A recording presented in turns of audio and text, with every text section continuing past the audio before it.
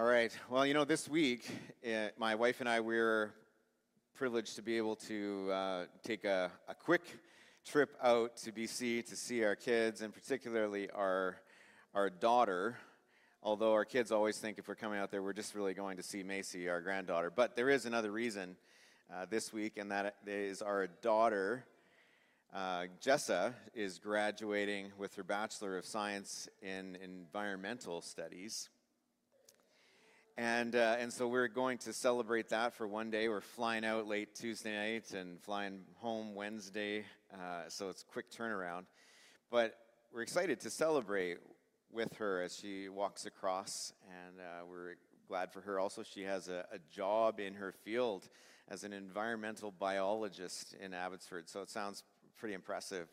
And actually, it's pretty good, right, when someone does graduate, speaking of our graduates, but when they do their post-secondary education and then they actually get a job in that field, that's a cool thing, right? It's somewhat rare sometimes, but at least this point in her life, that's what she's doing, and she's loving it.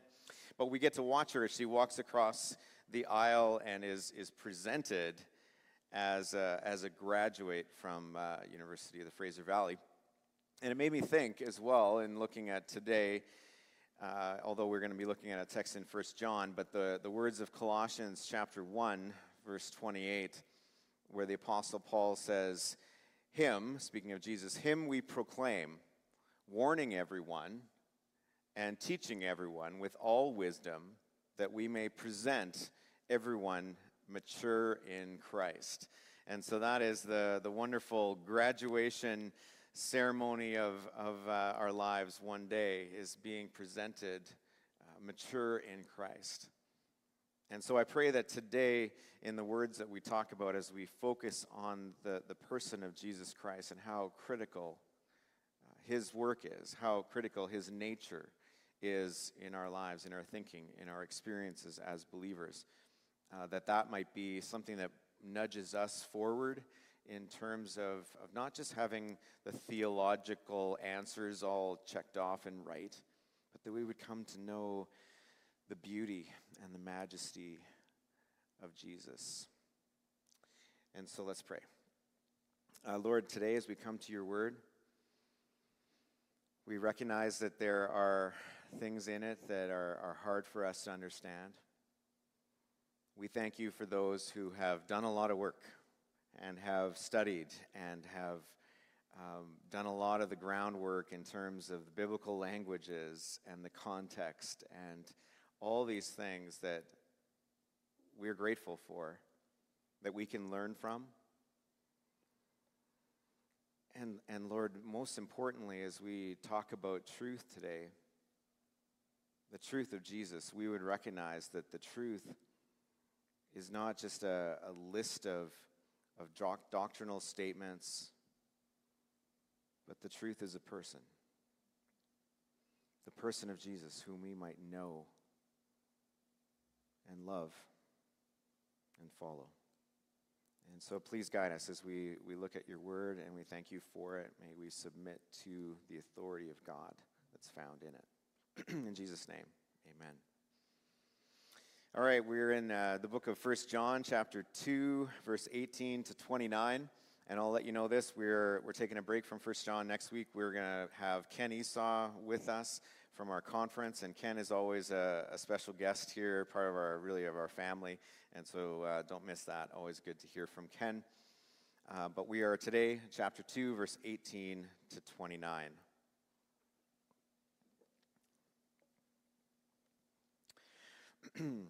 Children, it is the last hour. And as you have heard that Antichrist is coming, so now many Antichrists have come. Therefore we know that it is the last hour. They went out from us, but they were not of us. For if they had been of us, they would have continued with us. But they went out, that it might become plain that they all are not of us. But you have been anointed by the Holy One, and you all have knowledge. I write to you not because you do not know the truth, but because you know it, and because no lie is of the truth. Who is the liar but he who denies that Jesus is the Christ? This is the Antichrist. He who denies the Father and the Son. Verse 23. No one who denies the Son has the Father. Whoever confesses the Son has the Father also. Let what you heard from the beginning abide in you. If what you heard from the beginning abides in you, then you too will abide in the Son and in the Father. And this is the promise that he made to us, eternal life. I write these things to you about those who are trying to deceive you. But the anointing that you receive from him abides in you, and you have no need that anyone should teach you. But as is his anointing teaches you about everything, and is true, and is no lie, just as it has taught you, abide in him. And now, little children, abide in him, so that when he appears, we may have confidence and not shrink from him in shame at his coming. If you know that he is righteous, you may be sure that everyone who practices righteousness has been born of him. All right, a few kind of initial observations as we look at this text. Once again, we see that the Apostle John, he uses this descriptor of his audience, children, dear children. And so it's just that simple thing. Those who are part of the church, he calls children, and you can refer to last week's message if you want more on that. Children. And it's just this term of endearment, of love that he has for his church as a pastor would have for his flock, children. He says the last hour. This is an interesting expression that he uses, and it does fall in line with some of the other teachings in the New Testament that we see from Peter and from the Apostle Paul as far as the last days or the last hour. We get tripped up with this sometimes when we talk about the last hour, the last days, but it's important that we think about this not in terms of a chronological type of event, but more theological, more about the age that is being ushered in, or that was ushered in by Christ. That's the beginning of it, of the last days that we also continue to live in and will culminate when he returns. So we live in these last days, and as such need to be equipped to stand firm, because the signs of this last hour is false teachers who will lead many astray. That's what he says. This is the last hour. This is how we know it is last hour, because there's all these false teachers and Antichrist rising up. So he uses this term, Antichrist, and he says that there is the one, and then there is many, or those who have the spirit of the Antichrist. And so I'm not going to spend tons of time talking about Antichrist, but know that this is what the term Antichrist is particular to the Apostle John. So his works, his letters and writings and in Revelation talk about Antichrist. It's kind of special to him, whereas the Apostle Paul will talk about there's the man of perdition or the man of lawlessness, this kind of thing. And we see that throughout Scripture and also in prophetic works like in Daniel. Again, I'm not going to go through all of it, unpack it all, but it seems that there is one particular, the Antichrist, who will come into the world and deceive. But John is saying here is that there's many that have the spirit of Antichrist. And so what does that mean? This term Antichrist can have two different meanings in the Greek. And so what it'll have is, on one hand, it'll be the opposite of, okay, or the opposed or against in terms of that. We know this in terms of our own language, where we talk about something that's anti, whether it's anti-venom, you get a bite, you want to go against the venom, or anti-freeze, antibiotics, anti-aging creams. Maybe you know those things. This is what we sometimes think of when we think of anti-Christ. Well, not anti-aging, but you know what I'm saying. It's the opposite of that kind of a thing, right? But it can also mean instead of or in the place of. And so this is particularly, I think, what John is getting at here with the Antichrist, the spirit of the Antichrist. Yes, it has opposition to who Jesus is, but it's also, there's a deceptive ploy involved in this.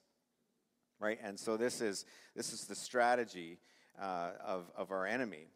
So not just so much opposed and against, but actually to present an alternative, a substitute Christ, right? So if you think of it in terms of what we know of the Antichrist, as in the one Antichrist, the Bible talks about someone, this person would have appeal. This person would be doing signs and wonders. This person would deceive people. Yeah, I don't know if you've been deceived, but this is something that, if someone just says something that's so out there, it's so blatantly wrong, so blatantly opposite. I mean, you think about the person of Jesus and knowing who he was as a person that walked the earth in love and healing people and speaking what is true. And yeah, he stirred up things. But if you think of someone that's opposite of that, who would follow that? If that person was so full of hate and so angry, and so like this is the thing about the Antichrist, is someone that he actually has appeal, because this is a tool of the enemy, is deception. He's not just someone walking around, with a big A on his shirt, so that you could identify him, right? And this is the same with the spirit of the Antichrist. There is deception. So John is giving us here in this text in chapter 2, really two kind of warnings specifically that are external and internal. If you remember last week, we talked about his words to say, do not love the world. Do not love the world. And this world, this system that is opposed to God, that is against God, against his ways and his word. Do not love the world. Do not be aligned with the world. And that's a opposition that comes outside of the church. But this warning is actually from within. Those who were actually a part of the church. All right, a few characteristics of those mentioned in this who were false. First of all, they deceive. They deceive. We look down at verse 26, and that's what it says. I write these things to you about those who are trying to deceive you. I mentioned this maybe to some of you. I've never really talked about it too much publicly, but in terms of things that happened in my family with my parents when they got older, they fell victim to a scammer. And it was a hard thing for us in our family, because if any of you have been a victim of a scammer or know of someone or your family, it just kind of guts you, because it's so clear to you that this is a trick, this is a scam. And yet, especially for my mom, she fell victim to it because, on one hand, she was lonely, and just when someone would phone her and want to engage in conversation and would ask about her kids and would ask how she was doing and how she was feeling that day, and when some of us as her kids weren't doing that every day, she felt like this person that was on the phone was always interested in how she was doing, and had great opportunities for her to make some money so that she could actually bless her children and do things that she never could do. And so she fell into this trap. And for us, we could see it. We said, Mom, you're being deceived. This person, they're just faking that they're interested in you. They're just faking that they care deeply about you. And so one takeaway, I guess, that I would say for you is be on guard against scammers for your loved ones and for your parents, especially that are elderly, because it is incredible, the trap that they set. But when we think of a deceiver, again, it's not someone that's just like, hey, I'm calling you up, I'm trying to trick you here, will you give me all your money? Click. Doesn't work that way, right? There's a grooming, there's a desire that they would have to worm their way in. And this is what actually John is saying in the same way. There's deceivers within the body. This is how our enemy operates.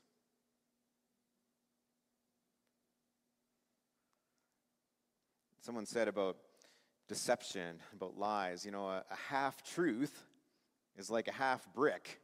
It flies farther. It goes farther. This is what deception does. And sometimes we don't really see it right away within our body. But we have to be on guard, and this is what John is saying. Be warned. Little children, take care, be watchful. So we hear and we read in Scripture that our enemy masquerades as an angel of light. Things look good. Seems to blend right in. And yet, their intent is deception. Secondly, they depart. They depart. This is a characteristic of them. That's what he says. This is a scary part because it says that they were actually a part of the fellowship. Right? So they departed. They had been a part of it. But ultimately, it's revealed that they were not really part of it. Why? Because they left. That's what he says. That was the telltale sign. That was the unmasking of those who were seeking to deceive, is that they left. They weren't actually part of it. Now, people leave the church, all the time. When someone leaves, you don't say, "Oh, those people, they were antichrist. They were deceivers." Don't do that. People leave, for all kinds of reasons. This group of people that were leaving, they weren't leaving because they didn't like the songs that were being sung. They didn't leave because, wow, man, that preacher preaches too long. They didn't leave because, the pastor, the elders, they didn't come visit or anything like that. It wasn't anything like that. People have all kinds of reasons for leaving a church. This group of people, they departed. What he's saying is because their ploy, their deception wasn't working. And they left. So they weren't actually a part of the body. It seemed like it. If the foundational truth of Jesus is continually proclaimed and affirmed in our singing, and our songs teach, do not just feel like, oh, that was a nice melody, nice song. Our songs, the words that we sang today were powerful. Speaking of who Jesus is, they teach. So in our songs, in our prayer, in the word that we hear, that we preach, if that message, the foundational truth of Jesus, is continually proclaimed and affirmed, it's going to cause people who think differently to leave if they don't agree with who Jesus is. In our confession as a denomination, we uphold critical matters of our theology. And that's why it is so important when we come to and we say, will you be a part of us as our covenant community? There's lots of different things, and lots of things we have conversation on. But the critical matters of the core things of who Jesus is, what he has done for us, these are things we don't move on. Now, do we want people to leave? No. But listen, unity of the church is not our ultimate value. Unity that does not regard the truth we know in Jesus Christ may not be any unity worth cherishing. That's what Gary Berge says, commentary. Hear it again. Unity that does not regard the truth we know in Jesus Christ may not be any unity worth cherishing. Now, so there's some that leave. They depart, right? That's what I said. They weren't really a part of us, and so they've left. That was a telltale sign, the characteristic. But we read in other parts of the script of the Bible where people do not leave. For whatever reason, they stay within the church. But they honestly have never actually submitted their lives to Jesus Christ. So they've tasted it, but never fully partaken of the gift of Jesus. They might attend weekly, serve in a ministry, even been baptized. But the heart of the gospel may have never really taken root in their lives. Parable that Jesus tells in Matthew 13 of the wheat and the tares. You can mark that down. You can look that up. But it indicates that there would be an ultimate separating at the time of the harvest. See, there was weeds that the deceiver put in and planted in among the weeds. And so they were trying to, should we pull these out? How are we going to discern everything? And no. The farmer says, no, let's wait until they grow up, till the harvest. And then you'd be able to distinguish fully. It's kind of a disturbing thought as far as those among the church. But this is the reality. So they deceive, they depart. And why do they do that? This is because they deny the Son. They deny the Son. Verse 22 and 23 says, "Who is the liar but he who denies that Jesus is the Christ?" This is the Antichrist. He who denies the Father and the Son.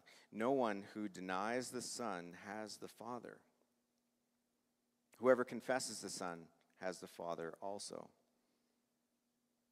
Jesus said this. He said, "If you've seen me, you've seen the Father. I and the Father are one." And so to reject the person and the work of Jesus as Messiah, fully human, fully divine, to reject Jesus as our Savior is to reject the Father. They deny the Son. All right, so there's some characteristics of those in the contrasting side, of those who are truth. There is a falsehood and there's true. First of all, we have an anointing. This is what John says. We have an anointing, verse 27. "The anointing that you receive from him abides in you, and you have no need that anyone should teach you." Now, if you read that, first of all, and say, wow, that's pretty arrogant, saying, man, I don't need to be taught because I'm anointed. That's not what he's saying. He's saying that as you have received the Spirit of God, what Jesus said was, you will receive the Spirit who will guide you into all truth. He is the teacher. It's not that we stop learning. It's just on this matter, on who Jesus is. He says, you've heard this from the beginning. He keeps going back to the beginning. This has been the root of what you have heard right away. You don't need more knowledge, as was what was being said in this congregation, this Gnostic teaching, that you need something special, a special knowledge, special ability to understand and know who God is. You don't need that, because you have the anointing, the Spirit. As his anointing teaches you about everything and is true, is no lie. Continue to abide. The word for anointing in the Greek is the same word as Messiah, the anointed one. And so these antichrists deny, but as believers in Jesus, we've been Messiahed. We've been anointed with the Spirit of Jesus. We affirm the Son. I want you to hear that clearly today in our fellowship here. We affirm the Son. We confess Jesus. John is establishing the truth of Jesus as the test, the ultimate dividing line. This is who God's Word reveals Jesus to be, as I said, right from the beginning. And right from the beginning, as we see at the beginning of the church as well. Peter in the book of Acts chapter 2, verse 36 says, "Therefore let all Israel be assured of this. God has made this Jesus, whom you crucified, both Lord and Messiah." Further on in Acts chapter 18, verse 24 to 28, it says this about a guy named Apollos. "Meanwhile, a Jew named Apollos, a native of Alexandria, came to Ephesus. He was a learned man with thorough knowledge of the Scriptures. He had been instructed in the way of the Lord, and he spoke with great fervor and taught about Jesus," get this, "accurately, though he knew only the baptism of John. He began to speak boldly in the synagogue. When Priscilla and Aquila heard him, they invited him to their home and explained to him the way of God more adequately. When Apollos wanted to go to Achaia, the brothers and sisters encouraged him and wrote to the disciples there to welcome him. When he arrived, he was a great help to those who by faith, by grace, had believed." Verse 28, "For he vigorously refuted his Jewish opponents in public debate, proving from the Scriptures that Jesus was the Messiah." This is throughout the book of Acts. You see this, that Jesus is the Messiah. I'm going to read to you a couple of more scriptures. And if you believe this, if you say, yes, that is true, that I hold to that conviction, I want you to verbally say amen. Now, sometimes you say, why do we say amen? Sometimes you think, well, that's how you end your prayer, so people know that you're done. No.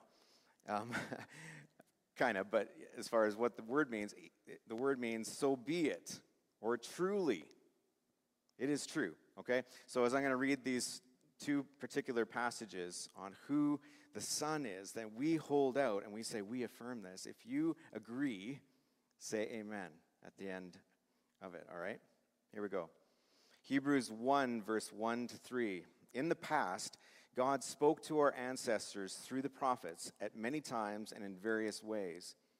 But in these last days, he has spoken to us by his Son, whom he appointed heir of all things, and through whom also he made the universe. The Son is the radiance of God's glory and the exact representation of his being, sustaining all things by his powerful word. After he had provided purification for sins, he sat down at the right hand of the Majesty in heaven. Amen. Colossians 1, 15 to 20. The Son is the image of the invisible God, the firstborn over all creation. For in him all things were created, things in heaven and on earth, visible and invisible, whether thrones or powers or rulers or authorities. All things have been created through him and for him. He is before all things, and in him all things hold together. And he is the head of the body, the church. He is the beginning and the firstborn from among the dead, so that in everything he might have the supremacy.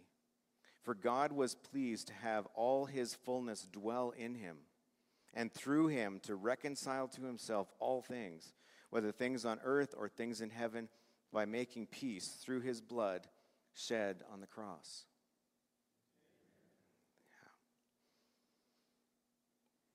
This is what our MB confession states.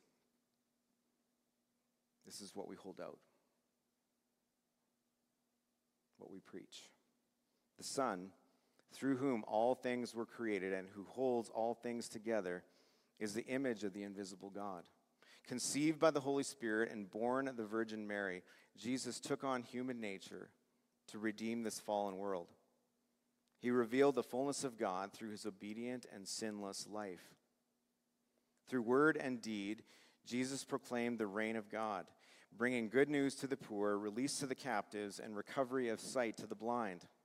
Christ triumphed over sin through his death and resurrection and was exalted as Lord of creation and the church. The Savior of the world invites all to be reconciled to God, offering peace to those far and near, and calling them to follow him in the way of the cross. Until the Lord Jesus returns in glory, he intercedes for believers, acts as their advocate, and calls them to be his witnesses. And you can say amen to that too if you believe it. So that's what we do. That's what we as a church are about. We're about confessing the Son. And finally, we continue to abide. Scripture reminds us over and over again that perseverance is the hallmark of believers in Jesus. Now, we may have moments of doubt. We'll have hard times of testing and trials, and we trust that God alone knows each person's heart. But here in this letter, John has spelled some very clear things out. Clear assurance tests. And this is clear, that true believers, they walk in fellowship with the Father and his Son.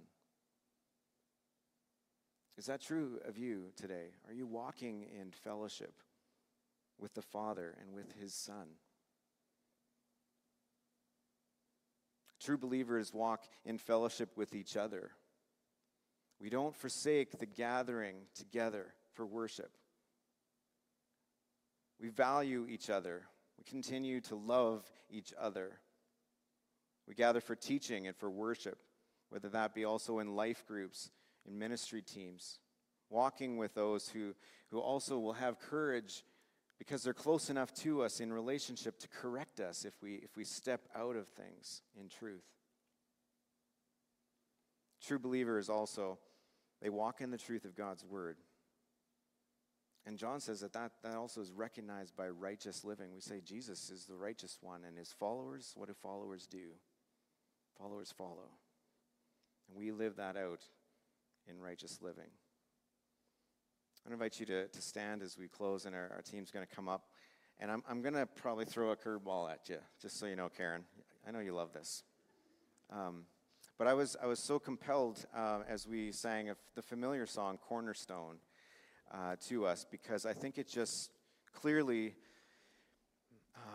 communicates the truth of what we hold out as a church to you. And I would hope and pray that would be part of your expression today, that you're saying, Jesus, you alone are what we put our confidence in, our trust in. Verse 28 says this, and now little children, abide in him. Abide. Keep remaining. Keep in relationship with him. Walk with him. So that when he appears, we may have confidence and not shrink from him in shame at his coming. If you know that he is righteous, you may be sure that everyone who practices righteousness has been born of him. So as we sing